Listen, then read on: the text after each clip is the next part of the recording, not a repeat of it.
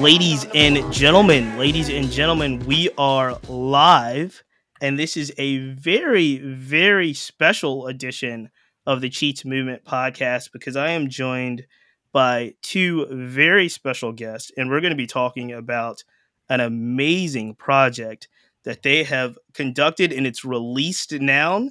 I'm very, very excited to welcome Mallory Noe-Payne, and I have to say it because everybody's going to say it. Pulitzer Prize winning columnist Michael Paul Williams from the Richmond Times-Dispatch. And they have just recently released, I believe all 6 parts are out now, but it is an amazing podcast called Memory Wars. And Memory Wars is a 6-part series about how Germany confronts its historic past. We are live, people, so you're going to hear some things in the background in this wonderful office that I'm in. But it is a 6-part podcast series that explores how Germany confronted its horrific past when we talk about dealing with the history of Nazi Germany and the Holocaust. And what Mallory and Michael have done is they've taken a year of Mallory's work and also had conversations about what that means here in America, in particular, what that means in the American South, and what that means in a place like Richmond, Virginia, the former capital of the Confederacy. And it's this very amazing juxtaposition about what's happened over in Germany and what's currently happening in many ways still right here in the American South in the United States. So Mallory and Michael, welcome to the Cheats Movement. So happy to be here. Thanks for having us. It is an amazing project, and there are so many questions about where to start. And one of the interesting things I will bring up as I've started to listen to the first half of the series is Mallory, you have these amazing conversations, and it seems like oftentimes you're like, ooh, where do I start? Because there's so much. I kind of feel that way now, but I'm going to try to start from the beginning because you have taken on a project in which you went to Germany for a year, but anybody that knows anything about journalism and projects like this, and in particular in the space that you're working in now, this has to conceptually come well before that. How did you get to this place where you were even going to get on a plane on January 6th, by the way, and go over? How do we get there conceptually to start Memory Wars? So, yeah, I mean, you're right. The day I left for Germany was the day of the Capitol insurrection, January 6th, 2021. But the idea for this podcast and this project came well before then. I had spent years in Richmond covering policy and politics here in it's my hometown. And during this very tumultuous set of years, anyone who knows anything about Virginia politics knows that we've undergone a lot of change in the past few years. And so when I first started covering policy and politics here, Republicans were in control of the General Assembly. And the first, I recently shared with Michael, the very first story I ever filed for national NPR was coverage of the Unite the Right rally in Charlottesville. And so that sort of was the beginning of my work in Virginia. And then over the next few years, I watched as that conversation about Confederate monuments evolved quickly, and public opinion shifted. And as politics changed year after year in the General Assembly, and then 2 summers ago, as protesters and marchers took to the streets in Richmond and literally pulled down Jefferson Davis themselves. And so this was the transition I was reporting on. And throughout it all, I heard multiple times from people in public debates and in public comments, Germany doesn't have any statues of Hitler. And I didn't know anything about Germany. I was like, is that even true? But an opportunity presented itself to go and take a year off and spend a significant amount of time on a special project and and specifically to do so in Germany. And it was the very first idea that came to my mind. I was like, what is there for us to learn from this country? And it was just immediately obvious to me. And so that was the starting point, was pulling together this idea of a comparison about, at least at the very beginning, the idea of monuments. But then, of course, it's ultimately so much more than that. Michael, let me ask you, because conceptually, the way the podcast is structured is very interesting. Mallory is in Germany doing her journalism and reporting and having these conversations for a year.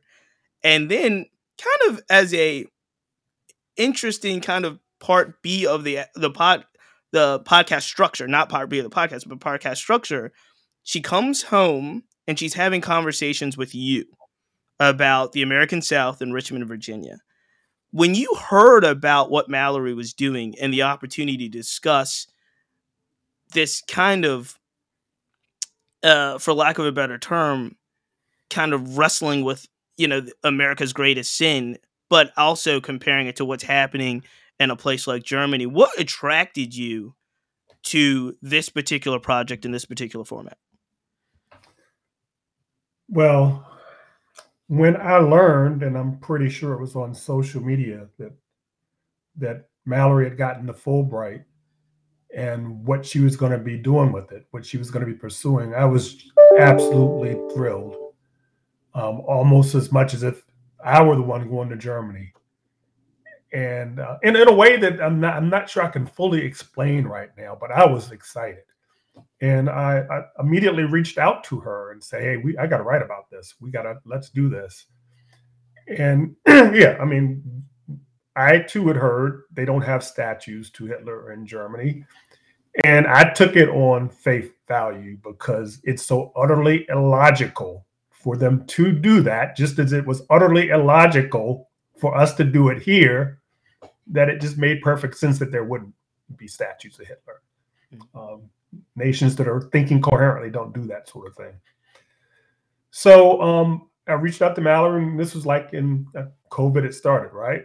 Because we're doing a Zoom, and I hadn't done a Zoom in my life before COVID. So I said, let's do an interview. Let's Zoom. And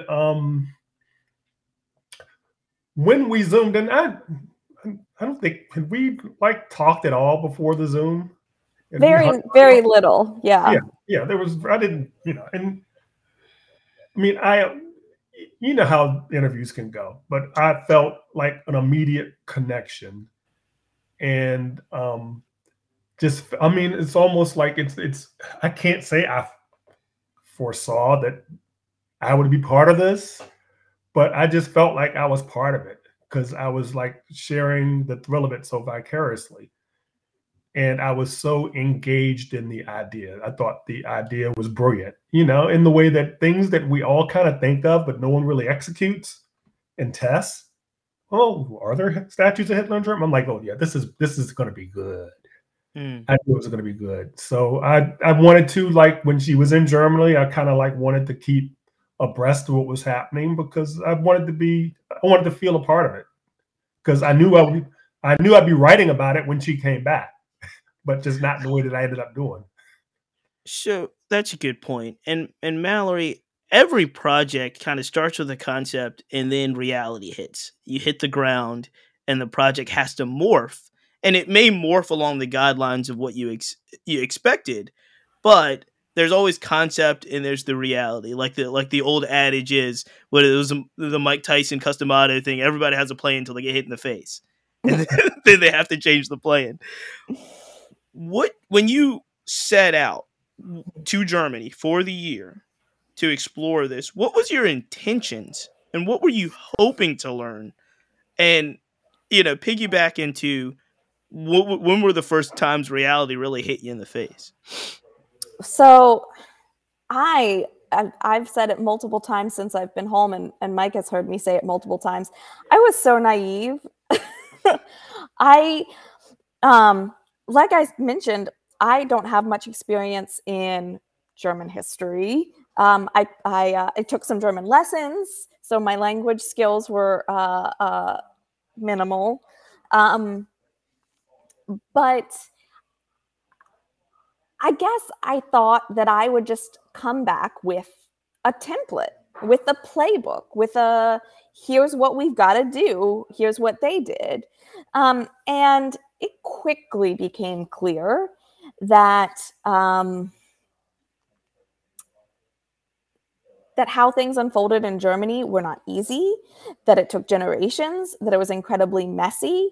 And I would say that one of the first moments that hit me was when I was talking to Germans about this idea, and I got pretty consistent negative feedback, being like, well, do you really want to look at Germany as an example? Like, we haven't done that good of a job.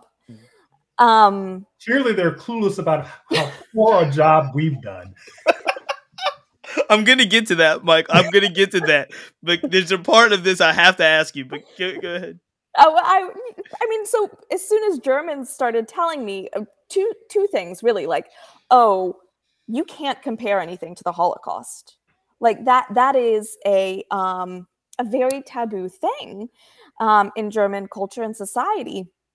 Part of their internal narrative is that the Holocaust is the absolute worst thing that's ever happened and that Germans are responsible for it. And so anything that seems to downplay that fact in any way, for instance, like saying, America also did some really bad, terrible things, there's a pushback to that. And so that was one of my very first things I realized was, oh, this is going to be a little bit harder than I thought. And to have Germans say to me, like, I'm not so sure about the premise of this because, we have a lot of work still to do and we haven't done that great a job. So are you sure you want to look at us as an example? And so that was when I realized, like, oh, one, this is going to be hard, but two, part of what they've done well is be really self-critical. Yeah, it's interesting because it's a theme that goes through pretty much all the episodes about kind of like self-assessment, self-analyzing, self-critical, self-inquisitive, and it comes up in a lot of the conversations with Mike. But it is fascinating, even early on. It's fascinating that there's this level of when you're talking to people in Germany, there is this level of, I don't know if it's self-awareness or that America seems not to have at all. And Mike points this out. The idea that America played such a role post World War II in kind of telling telling Germany and Germans, you're responsible for this. You did this. There are signs that I think it's in episode 2. There's signs that are American paid for that says you did this. And the idea that they can be so quick to say, hey, you did this, you have to take responsibility for this. Meanwhile, back home, as this is happening, Mike tells a story about it. I believe it's your grandfather. Was your father or grandfather was a World War II veteran? Yeah, my father was a World War II veteran. And you told the story about the flag. And you told the story about being back home and how dare anyone say to Americans, you guys are responsible for these horrific acts, probably, just what could be one of the most, horrific acts of all time when it comes to the slave trade. And there is absolutely very little accountability, and accountability that seems to be, as we get further and further, it seems to be less of this. Mike, I want to ask, and I'll ask you this way, like, how do we kind of collectively understand where we are in America, in the American South, where we are clearly a country that can look post World War II and kind of force feed, if you will, Germans to have a reckoning and understanding of what they did historically. But yet we have conversations in this country, even today, about teaching accurate history in schools. Like how do we kind of wrap our minds around where we are here versus what you've kind of explored during this project? Well, the hypocrisy and the lack of self-awareness or the denial is a very age-old American story. When we were trying to tell Germans what they were doing wrong during the Cold War, when we were trying to tisk totalitarian states about their denial of human rights, they would throw it right back at us and point at how America was treating its Black citizens. Don't think Russia or the Soviet Union and China didn't have a field day with that. And I think some of that was the impetus for some of the progress that did happen. I mean, I think people like Lyndon B. Johnson were acutely aware of how embarrassing that was on the world stage to have Black people being fire hosed for global consumption while we were trying to be the global moralizer. But it's all history, and we're still living with what I just described. The lack of regard in some parts of the globe where we can't rally support on the African continent for Ukraine because Ukraine remembers that, well, the Soviets had our back, and when you were trying to exploit us in South Africa, the Soviets had their back. So, all this is the sort of history that we don't talk about in our classrooms today. We're just drunk on this idea of American exceptionalism. And, they're actually trying to codify in some school districts, in some places that, this sort of kind of history that's not really history. It's like this naked patriotism and jingoism and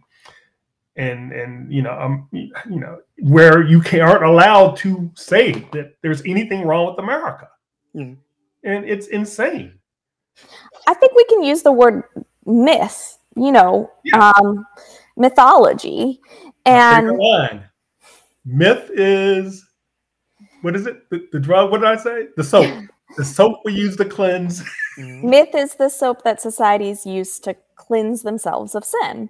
Mm-hmm. That's Michael's words, not mine. That Mike can't remember. That he wrote for the introduction to one of the episodes where we take a look at something in German society called the myth of the clean Wehrmacht. That's the German army during World War II, the Wehrmacht. And for years after the war in Germany, there was this idea that German soldiers were innocent bystanders. Most of the army was drafted, and something like half of German men served. And so for decades after the war, they had to cope, and society at large had to come up with a way to accept that all these men had served under Hitler. And so you had the rise of the myth of the clean Wehrmacht, the idea that they were honorable soldiers just defending their homeland. And Germany went through a painful process of tearing that myth down and rewriting, that story of the war, to recast who were the good guys and the bad guys. And that was a process, a difficult process that they underwent. And this is a story that, Mike and I, it's the lost cause, right? How do we rewrite the story of our history when it's been ingrained in people? But Germany did it. They managed to. It reminds me, even when you're describing it, it reminds me as a kid, I was taught in Virginia public schools in Richmond that when you're a younger person in formative years of education, you would say, well, hey, George Washington, did he own slaves? Thomas Jefferson, did he own slaves? And my teachers would say, oh, yeah, but they were good slave owners. I mean, it was this idea that a lot of our founding fathers were these, they were compassionate. Think about how ridiculous this sounds, but it was that they were compassionate slave owners, and it was the other slave owners that were mean and whipped their slaves and beat their slaves. And you're just like, and I'm hearing this, and I'm trying to uh kind of put it together. What you said in one of the early episodes of the podcast was that there was a process. Mallory, you can probably expand on this. There was a process in which people had to basically be judged about how bad they were post the war, and then it would be like, okay, you would get, you did this, so you would either have to go to jail or work study. And there was a person that you were interviewing that said, well, it wasn't deemed that bad, but he couldn't work for 2 years. My relative couldn't work for 2 years. So, I mean, just thinking about all of these things that were put in place to try to, I guess, would it be proper to say move on, move forward to get to a place of, I don't know if they were ever getting to a place of healing, but they were definitely trying to progress. Well, there were different approaches and different thought processes. Some people in German society said they wanted to make this like clear demarcation and move on, to put it behind them. And I think it quickly became clear that really wasn't possible. There were years of silence. There were years where it was obvious and it was clear that being a Nazi had been a bad thing, and you did not talk about it. And so for one generation, they lived under this set of codes and this narrative shift and under silence. And then the following generation, the children of those people, were raised in an educational environment where the narratives had shifted and it was clear that the Holocaust had been a really terrible thing. And this set of people turned to their fathers and mothers and said, where were you during the war? What did you do during the war? And there was this difficult conflict. And I think that sort of generation felt a great burden, a set of guilt and shame at being German on the worldwide stage. I talked to people who, when they traveled abroad throughout Europe, would try to hide their German accents or wouldn't make it obvious they were German because they knew that was a shameful thing. But, that's an acknowledgement that there's something to feel shame about. And I think there's a step one before that. There's a step one before that. Yeah. And I don't think that shame should be the end step either, because I think the next step is this sense of responsibility. It's carrying the weight of responsibility of that history and knowing that, you've done wrong. So how do you make amends or attempt to? And so, like, for instance, German society, Angela Merkel, in 2015, during the Syrian refugee crisis, Germany opened up their borders to refugees, and the thought process on the international stage for that, the Germany's political leader said, this is our responsibility as Germans. We are not allowed to turn people away, given our history. And so it's sort of the end line, right? You go through the silence, you go through the shame and the guilt, and hopefully you land at a place of responsibility.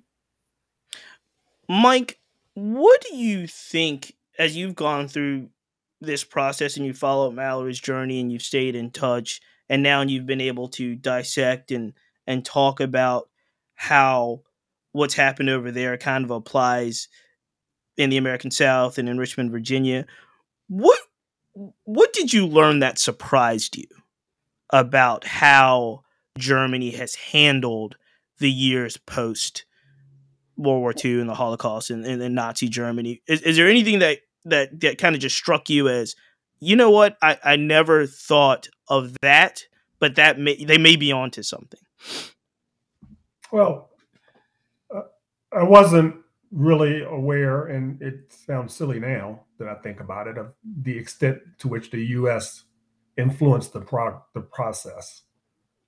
Um, that immediately knocked me for a loop. Because of the hypocrisy. Yeah. There's that word again. Yeah. I guess I was also naive in thinking it was a relatively seamless process, or as seamless as something that difficult could be. And just hearing the stories of resistance and conflict and ambivalence about, say, for instance, putting up a monument, a memorial to the murdered Jews. It was all very enlightening, and really more rewarding in a way to hear that how difficult the work was for them.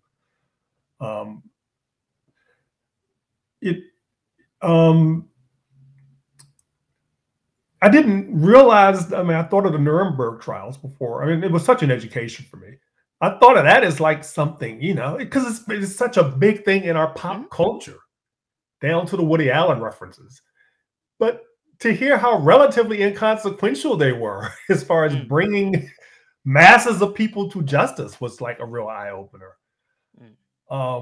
There's just so much. I mean, it was just so gratifying to just hear so much, learn so much about a chapter that I didn't know, because we really haven't explored it that much. I mean, a couple examples of sort of how challenging it was in Germany. I mentioned the myth of the clean army. In the late 1990s, there was an exhibit challenging that myth, and it traveled all across the country. More than 500,000 people saw it. And I think of it a lot today as like the 1619 Project. It was this big, important work of journalism and of history that helped to start to challenge people and reframe the way they thought about themselves and their country. And that exhibit in Germany that did that work was bombed by neo-Nazis. There were big protests and backlash, people arguing, why are you shaming our German men and soldiers?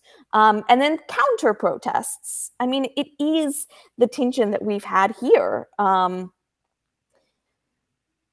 It was revealing to know that messy dialogue plays an important role. There's one example, I suppose. Just thinking about how reviled the 1619 Project has come to be. Sure. One distinction being that's 400-year-old history. I mean, it's not. You could make the argument it's still relatively raw and fresh in Germany, but this is 400-year-old stuff we can't deal with, and just the obvious parallel of the clean Wehrmacht. The pronunciations always. I thought that was well done. That was well done. That was really good. It does. The length of time, I think, does pose a really distinct hurdle for us, as well as the fact that, unlike Germany at the end of the war, there's no occupying force right now, like forcing us to do this work. It's the South had one. The South had one. A very brief moment. That is true. And it was game changing, which we weren't taught. Right. No, it was you had people who were enslaved in state houses, in Congress, running cities better, if you read some of the stuff, than they were run before. Sure. Multiracial democracies like in Wilmington, violently overthrown because the North. Well, I mean, in Richmond, white Southern brethren. In Richmond, there was a lot more elected officials and things. I was reading John Mitchell Jr.'s biography a couple years ago, and I had to have a conversation with Bill Martin afterwards, because I was like, "You mean to tell me this was all happening in the legislature?" Like, John Mitchell Jr. was a city council member, and I was like, what happened? And they were like, well, Jim Crow happened. and we look at kind of gerrymandering and redistricting now, but the actual size of Jackson Ward on a map, what it used to be to what it is today, is night and day. Like, they shrunk Jackson Ward considerably. And so no, it's just it makes complete sense. But yeah, I think the resistance of the American South and America turned into, I mean, it was the idea, like you were saying, that we would be self-critical. It's a challenge to be self-critical now. Let's reframe just a little bit the resistance of white America. Yes, absolutely. White supremacy. Of white supremacy, of white Southerners and white Northerners and politicians who prioritized white reconciliation at the expense of Black Americans who, I mean, the Virginia's state legislature was its most diverse in history in the years immediately following the Civil War. Indeed. Think about if that had been allowed to continue. Mind-blowing. Mind-blowing. What America would be today if Reconstruction were not preempted. No. That's crazy. And I mean, another thing that really stuck out in Mallory's reporting, I can't remember the German prime minister, president, whomever, who gave the speech in which he said, "We are liberated." What a way! We've not done that yet. Mm-mm. You know, it's like there's still all this resistance and resentment. So the context there is, his name was Richard von Weizsäcker, and he was the German president. And he gave a speech in, I can't remember, the 80s, the early 90s, maybe even earlier than that. And he actually had been a soldier during World War II. He had served in the German army. So he came from this place of, at least to other Germans, had this sense of moral authority on the issue to say, we were wrong, and I can say that because I was wrong.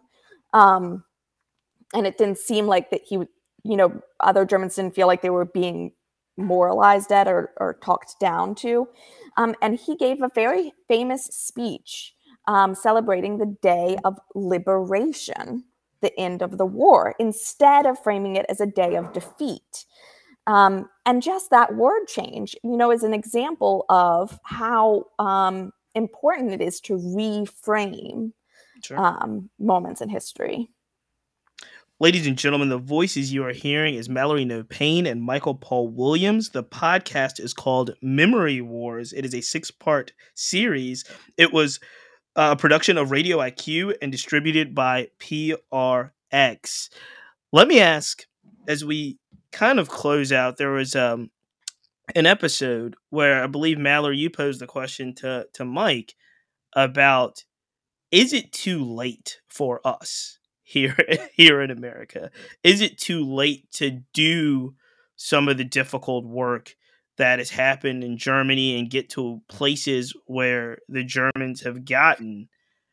Is it too late, and is it too kind of rigid in what is now an American culture to make it? And Mike, you had a really interesting answer to that, which is, it better not be, because if we don't do this work now, what's the future hold? It's only going to go kind of worse from here if we don't do the work. I want to get both of your senses now that this project is kind of completed and you can hear all 6 episodes anywhere you get podcasts. Make sure you check it out and subscribe and leave a comment and a donation for them as well. But what's your sense of that question now? Is it too late, and can this work be done? Is it a similar answer, or do you have a different perspective on it? Well, as the resident pessimist of this team, I should answer first because we want to leave our viewers and listeners on an upbeat note. And I wrote about this today if it didn't get gobbled up. I was having all sorts of problems. But as part of kind of a fifth anniversary piece on the white supremacist march in Charlottesville, and I name dropped our podcast in there. But it's damn near too late. I think anyone who doesn't realize we are on the brink, and the thunder rolls as if on cue. We are on the brink of the potential demise of multiracial, pluralistic democracy in this country is asleep.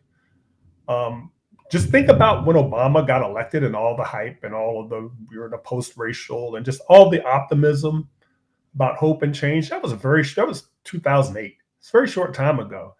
And think about where we are now, where we are literally, we literally have legitimate fears about whether our democracy will survive. And that has been fueled in a large part by the white supremacy that still lives with us, the legacy of the white supremacy, the resurgence of these groups, to the point where they're literally in consultation with the highest halls of power as they plot an insurrection.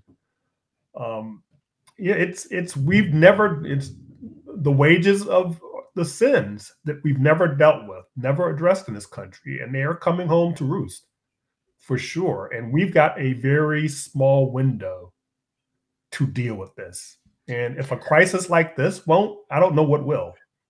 Mike, you said you used some interesting terminology and language, and it does throw me back to one of the early episodes in which might have even been the prologue when you talked about, Mallory, you getting on the plane on January 6th. And Mike, you said you watched the January 6th insurrection through what you believed was probably different lenses than a lot of people watching. Of course, there were the normal shock and all, but the way that you framed it, and I was going to ask you this before you said the coming home to roost, but you probably know where I'm going with this. It reminded me so much, the way you described watching the insurrection and your thoughts about it was after the Kennedy assassination and the interview that ultimately got Minister Malcolm X suspended from the Nation of Islam. But he basically said, this is a result of all of the things that, white people, white society, white supremacy culture puts in. And he used the phrase chickens coming home to roost when they were talking about the Kennedy assassination. You didn't say it, you didn't use the language then, but I'm just sitting here watching and being like, there's got to be something that it just so kind of starkly reminded me of the words of the minister at the time. When you were watching that in January 6th, I'm sure a lot of things come to mind, but were you thinking along those lines, or did those kind of, not just Malcolm X, but kind of those civil rights leaders, and they're talking about like, hey, look, we didn't do this. You guys did this. And now look at what's happening here. Yeah, it has been the tragic role of Black activists, and Martin Luther King comes to mind most vividly, trying to save America, literally trying to save America from itself, because hate is so corrosive. You cannot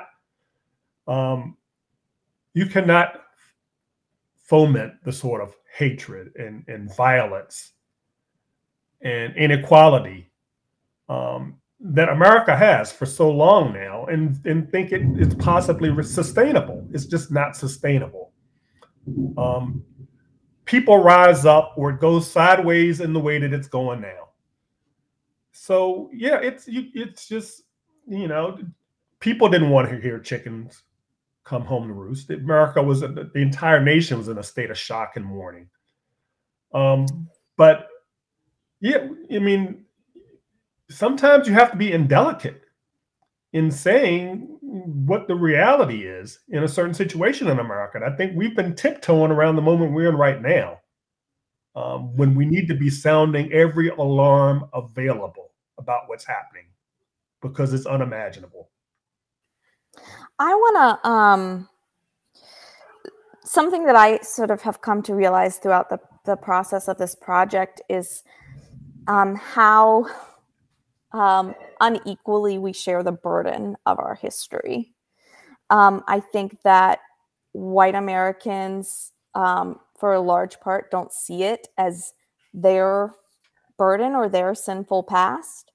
Something that I struggled with throughout the process is we followed along in one episode a young Jewish American woman who comes back to Germany to reclaim that heritage of her ancestors there.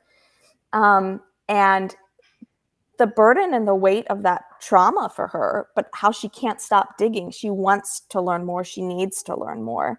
And then in another story, we look at another young woman whose ancestors were Nazis. And, what sense of responsibility or burden does she feel in going back through that history? And I had been very content to know my own family's ancestry in generalities, but it became clear that it's our responsibility and it's our burden to go back and learn those specifics because it can't just be Black Americans' burden and responsibility for interrogating our past or feeling the weight of that. And so one of the episodes that you probably haven't gotten to yet, we take a look at my family history and ancestry, Mike, and our editor pushed me to do that. Right. No, I think it's episode 5, right? Called Mallory. Mm-hmm. Yeah, Mallory's story. And I just, I bring it up because I think it's really important. You ask if it's too late.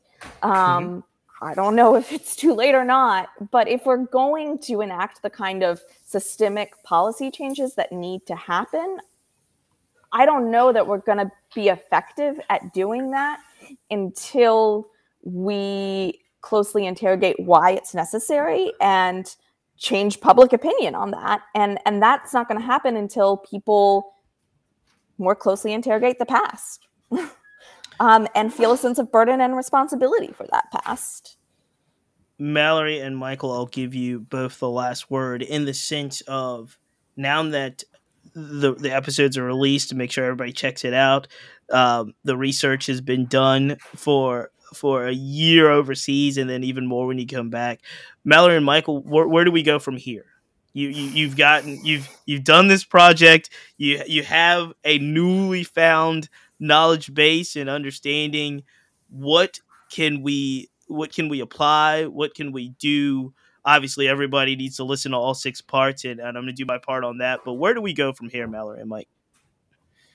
I was trying to sell Mallory yesterday on the idea that she needs to franchise this. I agree. It needs to be a traveling thing. Yeah, I think. Yeah. I want to send Mike to South Africa. Oh, that would be phenomenal. I'm up for it. I'm sure. I'm sure. But every country has its painful past and its way of dealing with it. I mean, you think of what South Africa did, and South Africa is still a country with a lot of challenges. But you think of where it was in my lifetime, and just the apartheid was brutal, and it was you just didn't see a way out of it other than just horrendous bloodshed. And somehow they got out of it without that.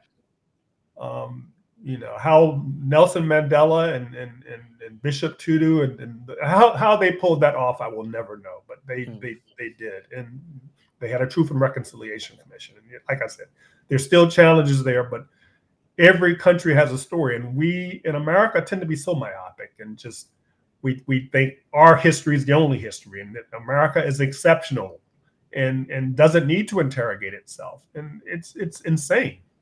So I think there's so many lessons we can learn from so many other places about how they're dealing with their challenges that would be useful for us. But the very first thing that I would really like to see happen here in Richmond is I want that slavery museum in Shockoe Bottom. And we need to have a place of remembrance and memorialization and learning that people from all over the country come to, because a lack of that is wild. and how long it's taken to get off the ground, despite so much hard work from activists. We just we need to fund it. We need to get it up and rolling, and we need to get all school children there. That'd be a great first step. Let's do that. It's an amazing. I wonder where we are on that, because the last ones I heard was, I mean, I'm sure there was new stuff, maybe the Navy Hill proposal, but it was Governor Wilder, right, wanted to put one in Shaka Bottom, then he got mad and wanted to move it to Fredericksburg. It was something like that. And then I think it was maybe the Navy Hill product ideas. But is there plans for a kind of a slavery museum in Shaka Bottom as we speak now? It's still way underfunded. Mm-hmm. And even if you get the brick and mortar up, then there are the operational expenses, and then will it be supported? Given the mindset of folks in the current environment, there are a lot of challenges there. I remember I was like, why don't you put it in the train station? We have this glorious Victoria era train station. It sits empty. I mean, it's supposed to be an event space, but come on. So I remember covering a report from researchers at VCU, essentially laying out the economic argument for such a museum, like how much money it would help bring to the city and the downtown area. And that's all well and good. I had this conversation with a museum director in Munich, Germany. She runs the National Socialism Documentation Center. It's the Nazi Museum in Munich, which was heart of the Nazi movement.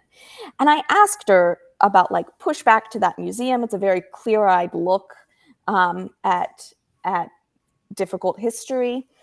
And I asked, when they were getting support for the museum, which is all government, it's totally government funded, it's free, paid for by the federal, state, and city government.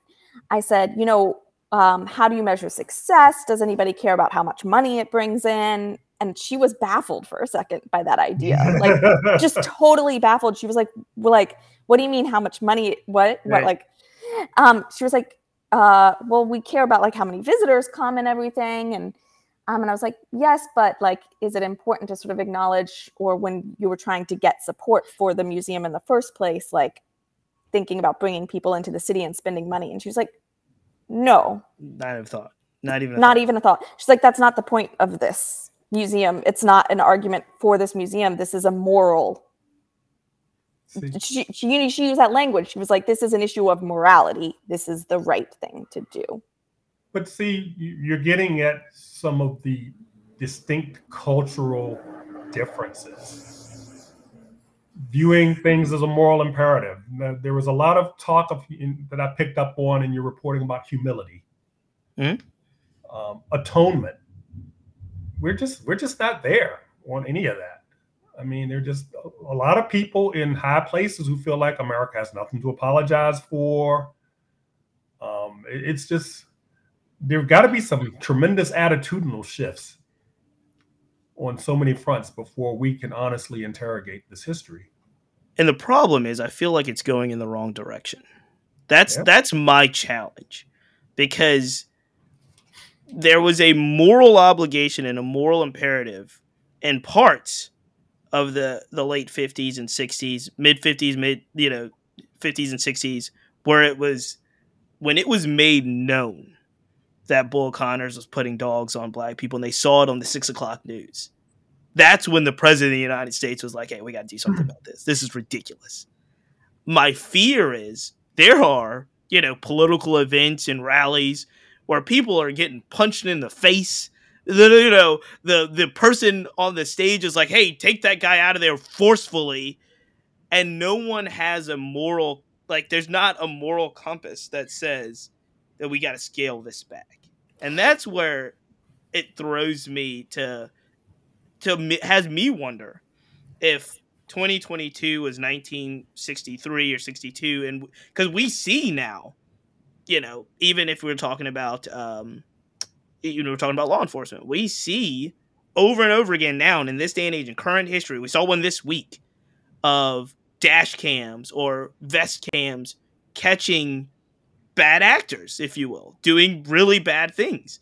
And it doesn't seem like there's a collective uproar where I think it would have been in different times. We had that moment 2 years ago. Exactly. I mean, George Floyd was our Emmett Till moment, our Birmingham moment. Exactly. I'm with you on this one, Mike. But I don't know if it's the internet or what. But I mean, it seems like it doesn't have a shelf life. I don't know if we're getting desensitized to it. I think that's it, or what. But it's just, I mean, the mass shootings on the regular. What does it take? But look, I just keep reminding myself that when I left for Germany, Robert E. Lee was standing, and when I came back, he was down. I'm with you. Yep. Good point, Mallory. And it is possible. Change is possible. Mallory, we are going to leave it there because that is the perfect last word of that's why we work. That's why. That's trying to meeting the moment. Ladies and gentlemen, the podcast is called Memory Wars. It is available right now, all 6 parts and the prologue. It's available anywhere podcasts are available. Obviously, this has been such a treat for me to listen, conversate, and learn from both you, Mallory, and Mike. It's a pleasure. Ladies and gentlemen, until next time, we see it. Yeah. Yo, what time the plane leaving? All right. See you at the airport.